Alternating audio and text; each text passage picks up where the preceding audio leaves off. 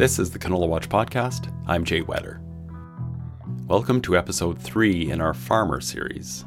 With me today is Jackie Dudgeon-MacDonald. Jackie farms near Darlingford, a village in south-central Manitoba.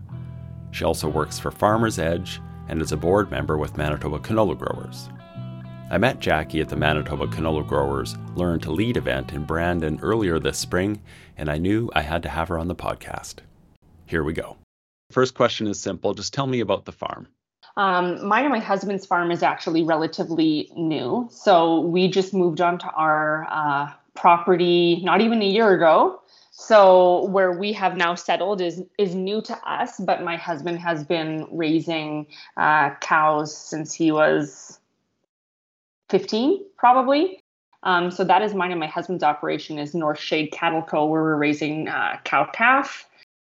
And then we are slowly transitioning my dad's grain farm over to us as well.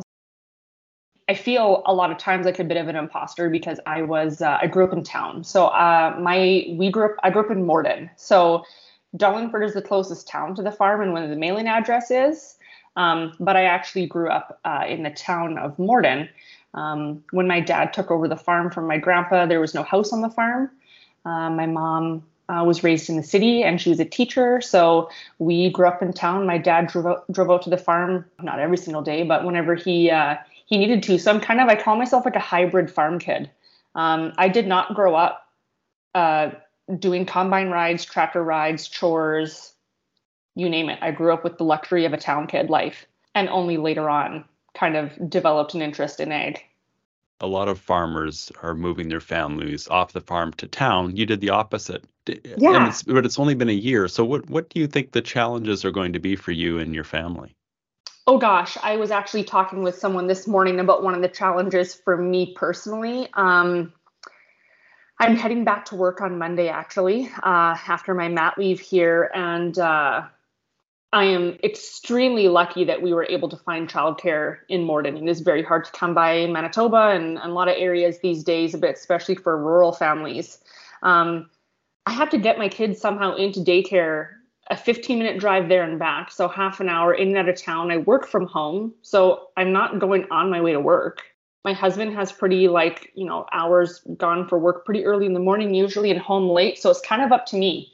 I'm not sure how we're going to do it quite yet. And then when we start going to school and one kid's going to school on the bus and the other one still needs to be driven into daycare, that's my biggest struggle right now is figuring out logistics of living on a farm. Jackie, what's your off-farm job? I work as a sales manager for an ed tech company. So for Farmer's Edge, I manage a sales team of about, fluctuates 5 to 8. That is what I do. I cover Southeast Saskatchewan, Manitoba, and Ontario. So does that require a lot of travel? You said you work from home, but how often are you actually home? Yeah. So COVID changed things for sure. I do a lot of my job from home, a lot of remote coaching, managing of the team. I do try to get out on the road with my team and visit their customers or go to events or tours with them as much as possible. But I would say 80% of the time I'm at home. I want to go back in time a little bit. You said you grew up in Morden. You weren't, You were a farm kid, but sort of a hybrid farm kid because you grew up in a town of 8,000 or so, which is Morden. Yep. And your first degree or your degree was in interior design. How did that happen? Well, actually, my interior design degree was an afterthought. I first went to university to become an athletic therapist because I don't know. That seemed like a good option at the time. Kind of like the idea of being a physiotherapist, but it wasn't quite as much schooling. So it sounded a bit easier to me. I quickly learned in my first year that human biology was extremely difficult and extremely boring. And I gravitated more towards the plant biology aspects and those courses. But that's not actually what kind of pushed me into ag eventually. I I came back from my first summer of university, and my dad got me a job at the time, it was a Viterra. It was the retail that my dad purchased his inputs from, still purchases his inputs from. And I got a summer job there, blending fertilizer and delivering chemical and sweeping floors and all that kind of fun stuff. And call me crazy, I don't know. I fell in love with it. I worked for Was. 2 years at a seed plant in Brandon, Wheat City Seeds, actually run Yes. by my uncle and one of my cousins. So Right. I did a lot of grunt work there for a couple of years, and it set me up nicely for the job I'm doing now. But you've conveniently glossed over the interior design Uh, I question. know. So I did that. So I did it. I did my interior design. I got a little diploma in it. It has always been a passion of mine. I love it. I've loved interior design from the get-go. I remember growing up, every evening, my mom and I sitting on the couch watching HGTV. Trading Spaces was the TV show that was it back then, and we watched it religiously. I absolutely loved it, and my dream was to be an interior designer. Now, one thing that as I got closer to graduating high school and kind of figuring out what was going to be my next step in life, was a hard realization that if I really wanted to make it as an interior designer, I graduated high school in 2008, so I'm thinking this in like 2006, 2007, you got to move to a big city. And I had zero interest in living in a big city. If Instagram was around then and you could make a business as an interior designer just by posting pictures on an Instagram profile, yeah, I probably would have pursued that a little harder. But at that time, it was moving to, Toronto or Vancouver or something like that, a big city. Winnipeg even really didn't have the capacity to hire a bunch of interior designers at the time. So it kind of was one of those passions that got put on the back burner for a little while. And one winter I was kind of bored and decided to just go online and do my interior design because I was curious and interested and I loved it. So it was kind of more of a passion project, I guess you could say. This is going to sound like a stretch, but is there any skills from the interior design that works in your everyday life? Oh, yeah, 100%. And so it isn't totally a stretch. I would say it kind of has been able to, in my mind, merge two of my passions. So I've always kind of, since I got started, I've loved agriculture and farming and everything about it. And we're now venturing out into marketing and selling our beef direct to consumer. And with that, we need to have an Instagram page and a website and a presence in that way. And that takes a lot of marketing and good design and catching things that people are going to see and want to, purchase from you. I am that person that if you go to a store and I'm looking at a wall of wine bottles, I'm going to pick the one that has the nicest label, which is weird, versus the one that might taste better or is cheaper or what have you. So yeah, it's merged in the sense that I'm able to provide marketing and ads, logos, you name it, for our own personal business and brand. That makes total sense. If you're competing with other direct-to-consumer beef providers and your site looks amazing and it's just well designed for a good user experience, and someone else's site looks awful, then maybe you connect the quality of the beef with the quality of the website. And maybe 100%. That's not fair, but that's what people will do. That's what people do. You're exactly right. Regardless of if it's fair or not, it's 100% what people are going to do. They're going to gravitate towards what they feel looks the nicest.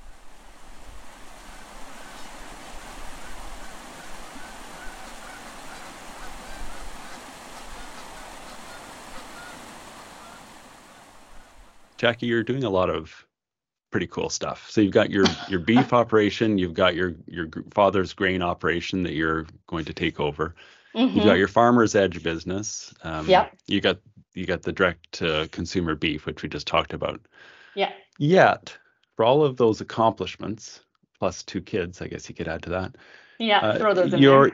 Your profile for the Manitoba Canola Growers leadership event just in March Mm-hmm. There's this question, what has been your top challenge so far in your career? And you said being taken seriously. Yeah. Why did you say that? I feel, I mean, there's a multitude of reasons why I've said that. Number one, I think the biggest one is just being a female in the egg industry. Now, it has definitely gotten much broader and more diverse in the last 10 years. But when I started, my egg diploma class was still, a class of 60 and only 10 girls. So I've always kind of felt the need to prove myself and, make sure people understand that I know what I'm talking about. But then I think also the fact that I did not grow up on a farm. For a long time, people would talk about certain piece of equipment or certain times a year, and I had no idea what they were talking about. And I felt really silly, like I should know these things. My dad's a farmer. Why don't I know this? Why can't I relate on the same level? And it's because I didn't grow up being immersed in it like a lot of my classmates and a lot of my peers were.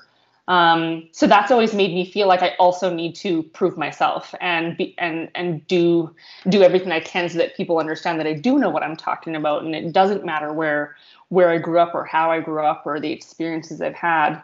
That I still do know what I'm talking about, and I still can be, at the table with them. So that's definitely been a struggle. And also, like, just personally, no matter what I do, I always have imposter syndrome. I never think I'm, someone asked me to do something and I'm like, oh, you don't want me to do that. And they're like, no, we do. And I'm like, really? So I think that's also just, no one else is putting that on me. I think it's mostly just me putting it on myself. I have very high expectations for myself. Right. And maybe that's part of it, isn't it? Is that you have high Mm-hmm. expectations. And if you feel like in any way you're not achieving or meeting that expectation, that you feel like an imposter. Mm-hmm. Is it getting better? Yes, I think every time that it is, or here's a good example of it anyway. At my previous job, before I worked at Farmer's Edge, when I, let some of my customers know that I was going to be moving on, here I am thinking that, like, I had to move on from this job because I don't feel like I'm doing enough. I was a territory sales manager, or as a territory sales manager. So, being in front of the face of the grower and the retail is very important. At that time, my husband and I lived in McGregor, where he's from. We had our son. We weren't, we didn't have my family around there to kind of help us out. So it's kind of just me and my husband. And my husband had really long hours. He's a welder. So it's kind of just me, doing daycare pickup and drop off on childcare, and kids are sick and I'm stuck at home. And I just kind of felt like I was failing at this job. I wasn't in their face enough. I wasn't supporting them like I should be. And so I decided to move to a position that would allow me to be home more and a bit more of that flexibility. And I know when I was making the call to some of my really, top customers and the ones that I work quite a bit with and really enjoyed, they were just like, oh, this is really too bad. You're one of the best reps we've ever had. And I was like, really? Because I don't feel like I was doing enough. So every time something like that happens in my life, I kind of like that imposter syndrome and that feeling of needing to prove myself kind of goes a little bit more away. Oh, that's such a good story, and it's nice to hear that feedback. Just on the retail, the Mm-hmm. importance of that retail connection. I know we've done some surveys through the Canola Council, and farmers rely on retails for a lot of their agronomy information. And so Yes. our objective then is to help retails with canola agronomy. So connecting Mm-hmm. as much as we can with retails, because we know that the power that they have, that those face-to-face conversations are so critical when it Yeah. comes to farmers, asking questions about best practices, et cetera. Mm-hmm. Mm-hmm. There's a bigger picture about Yeah. um, the welcoming environment of agriculture. We need more people in agriculture, whether it's Mm-hmm. new farmers or just all other areas of the industry. The industry is huge. Yeah. Do you think we could do a better job industry wide of opening our arms and welcoming people who may not feel comfortable, who may not have a farm background, but are so essential to the future of the industry? I think so, for sure. Yeah, I still think back to so many times, when I was graduating university with some of my peers, the ones who had maybe grown up in the city. They definitely had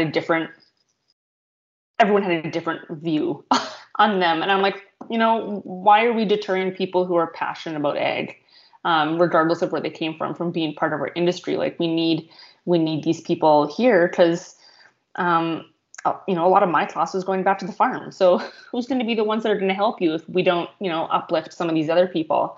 I think we could 100% do a better job. Like, let's get real. There's a few people when you walk into an event, there's always going to be those warm people that are very welcoming. And those are the kind of people that everyone's going to gravitate to. But then there's also going to be a bunch of people in the room that are going like, what are they doing here? Whether that's a person of a different gender, different race, anything. And I just,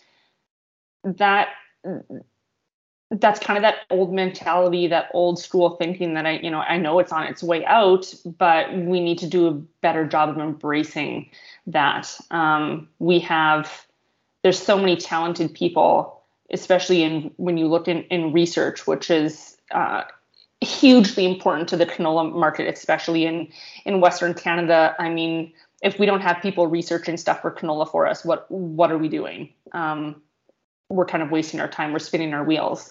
But if we're not going to make them feel welcome on our farms and make them feel welcome at our events, what do we expect?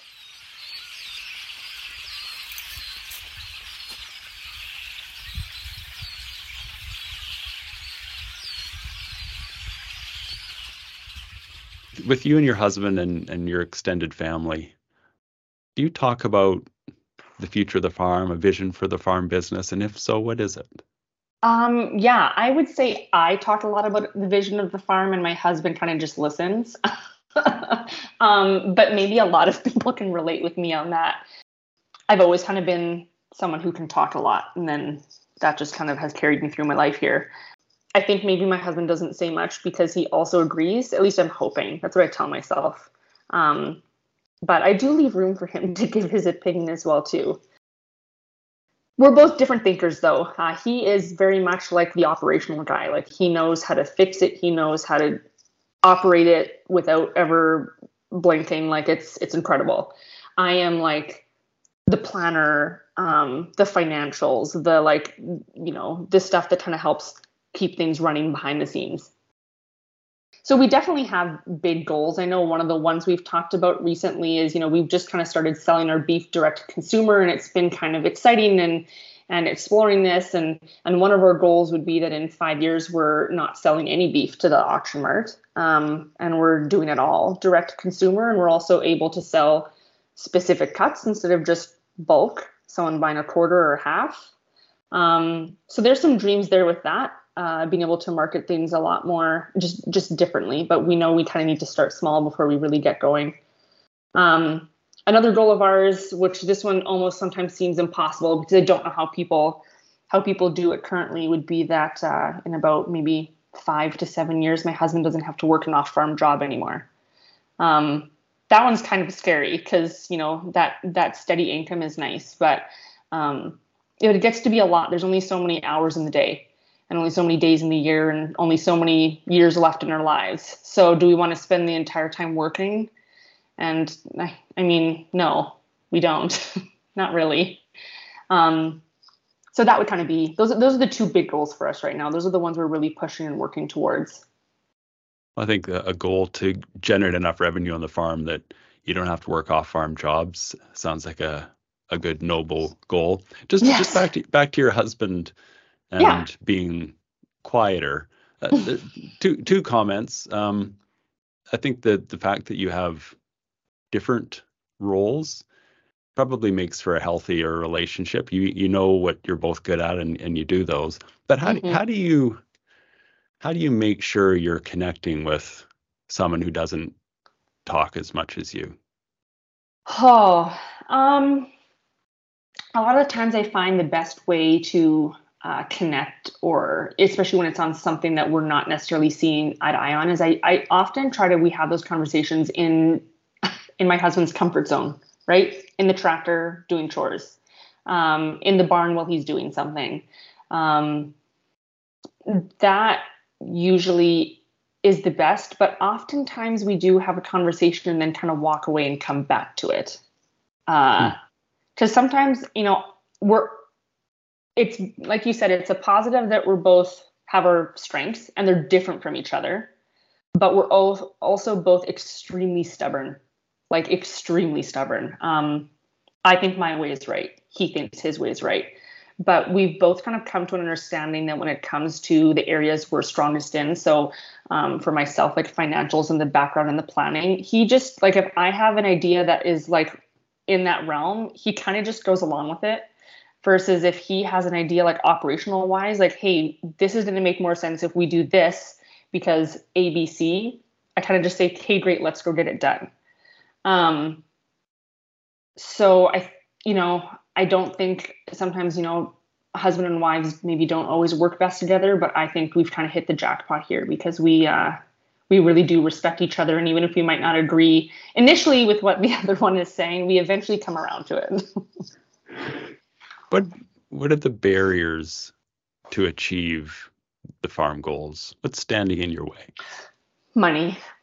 Everything's just so expensive. Right now, every dream you have, little or big, you start adding it up and you're like, okay, oh boy, that's going to be big. We have support. The support, we don't have any issue there. We have family support, no question about it. No hesitations there. But the biggest one is financials. Yes, we both work off-farm jobs, but we're also, our off-farm jobs are subsidizing our cattle operation, because I think everyone knows that you don't raise beef because it is the biggest moneymaker. You do it because you love it. And this is definitely something that we do because we love. So, when you get that fuel bill and your fertilizer bill, we're not at a point right now where the farm is being able to pay those bills. We're paying those bills. So anything we want to do in terms of growth is costing money at this point. We have been able to make some changes, though. Like I said, selling our beef direct to consumer has been able to allow a bit more profit for us in our hands anyway. I don't know how other farmers don't have off-farm jobs. Like when someone tells me that they're a husband and wife and they both work on the farm, and it's not necessarily the biggest farm out there, I sit down. It keeps me awake at night. I'm like, how do they do it? How do they do that? Other than being comfortable with debt, like that can't be the only thing. How important is it to your farm business to have a bit of a financial benchmark with other farms in the area?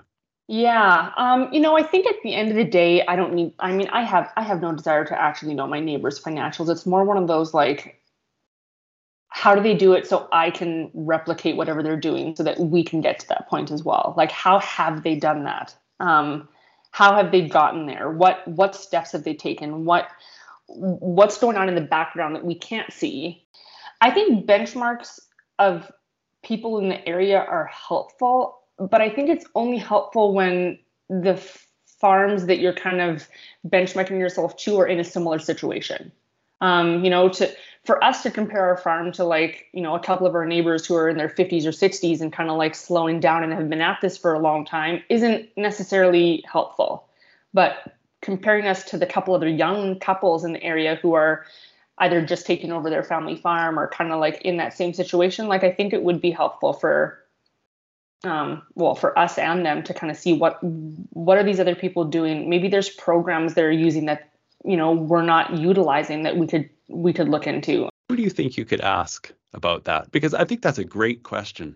Mm-hmm. Like Farm Management Canada or local banks or local accounting firms, would they have benchmarking information like that? Because that sounds like great questions to ask them or ask somebody, because it could really help either put your mind at ease or set you down a path where it's easier to achieve those goals. Yeah, there definitely is. My dad does business with BDO, and they do benchmarking for him. with just, other people and just general farms in the area. So it's definitely out there. We do have a really great relationship with our financial providers. And I'm sure if I asked, they'll do it. I think just most of the time when they're here, I have so many other questions that maybe some of those things get forgotten. But yeah, our accountants have been great resources for us. They've definitely done everything that they can to make sure that we're maximizing every dollar we have and kind of using everything to the best of our ability. But yeah, it'll almost just be nice to have like I know some other farmers have done this as well too, but you know how like old guys go sit at Tim Hortons at 5 a.m. in the morning and kind of like chit chat and, farmer gossip and also just chat about how things are going on. It's like we need one of those that's at like an appropriate time for people who have young kids. So like middle of the day or after they go to bed, like once a month where you can sit around and like everyone there is comfortable enough to share like, hey, this is where we're at. This is kind of like what our situation is like, hey, what are you guys doing? What are you guys doing? And then kind of like it grows from there every week. I really like that idea. When my kids were young, I used to take them to the library, and the librarian would read to them, and I would sit around and play with bean bags or something. But but if you got together with the kids and the kids played in the corner while you talked about farm business, that might be a great model for a networking group. Yeah, I mean, who needs book clubs and play dates?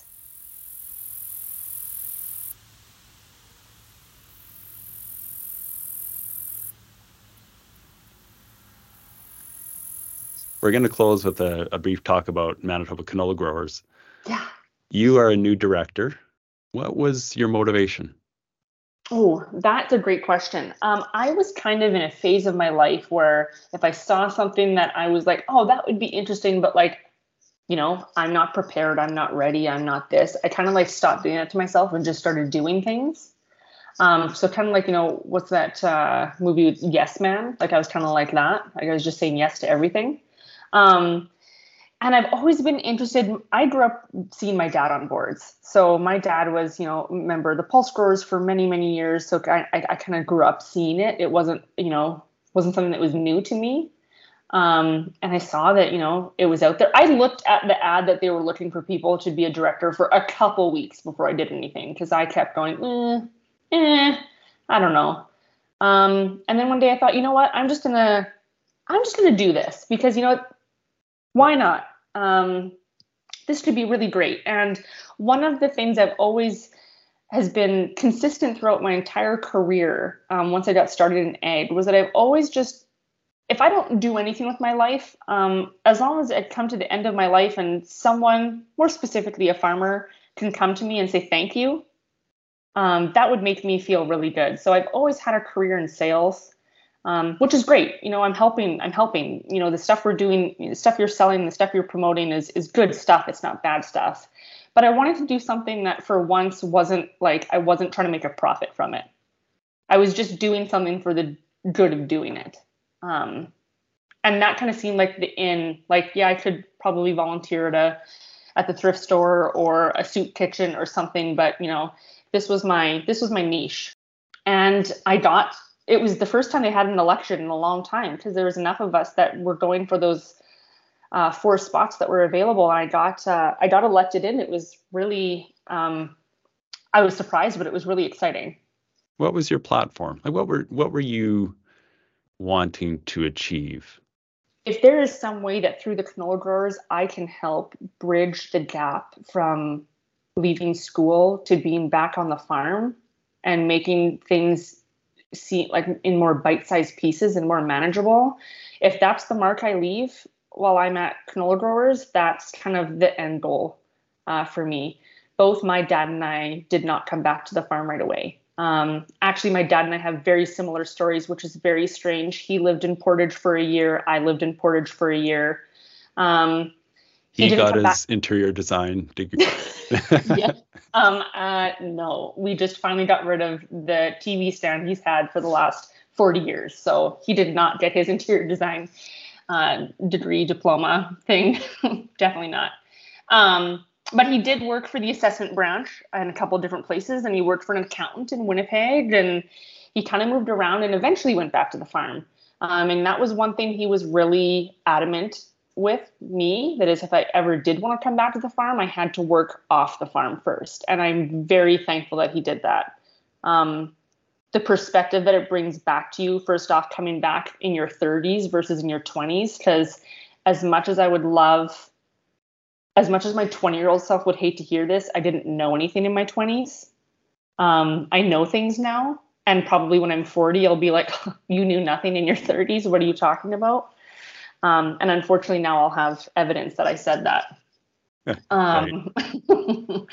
But I think that, I did my ed diploma at U of M, which was fantastic. It got you prepared to go back onto the farm. You learned financials, you learned bank statements, you learned how to market your grain. It's a phenomenal program. But I didn't go back to the farm right away. And now I'm sitting here trying to figure all this stuff out on my own, as well as with our accountant and whatever. And, sometimes a half-hour call with your accountant's not cheap. So, I'm trying to figure it out all on my own. And if there was some sort of program, like a class I could sign up for, that was like a 1-day class of like, here's farming 101, I would do that. And, there's got to be other people in my position that aren't farming right away, aren't going back to the farm right away, or have never farmed before and are starting their own farm. That would be a passion project for me for sure. While I'm on Canola Growers, is trying to help bridge that gap. Have you thought about how you would do that? No, not yet. It's definitely something that I've been putting a lot of thought into, but no, I haven't. But I feel like Learn to Lead is maybe a good jumping ground. Maybe there. We need So You Think You Want to Be a Farmer. and anyone who has any inkling that they might want to farm could come, and we could have some farmers on the panel tell them about what it's like to be a farmer, and someone else describing the opportunities within agriculture. I think that would be perfect. I think you just started a new podcast. Well, Jackie, we've come to the end. Oh, that was so quick. Yeah. Thank you. Yeah. You said you wanted someone to say thank you, and I have to thank you because you're doing so much, and it was great to talk to you. I think you'll be an inspiration, hopefully, to all of our listeners who are not farmers, but who want to be farmers someday. And then hopefully one day they will come to whatever training that we get started up, or So You Think You Want to Be a Farmer. Put a link in the bottom for future reference. But no, it was really good. I just hope that, number one, people understand that, just because you didn't go back to the farm right away doesn't mean it's not possible. And number two, that every experience I've had in life that I've said, well, why not, has always led to something really, really positive. So, we should all be yes men and yes women in our and yes people in our life.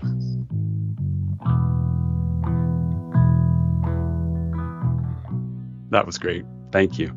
You're welcome. Jackie Dudgeon-MacDonald farms near Darlingford, Manitoba. If we put Jackie in charge of luring people of all backgrounds into agriculture, our future looks brighter than it already is. Canola Watch is an agronomy service from the Canola Council of Canada, with support from the 3 prairies-based canola grower organizations, SaskCanola, Alberta Canola, and Manitoba Canola Growers. At the core of Canola Watch is a timely agronomy email with regular updates throughout the growing season on pests, weather, fertilizer management, and other topics. If you're not already subscribed, please sign up at canolawatch.org. This has been a Canola Watch podcast. I'm Jay, like the bird. Thank you very much for listening.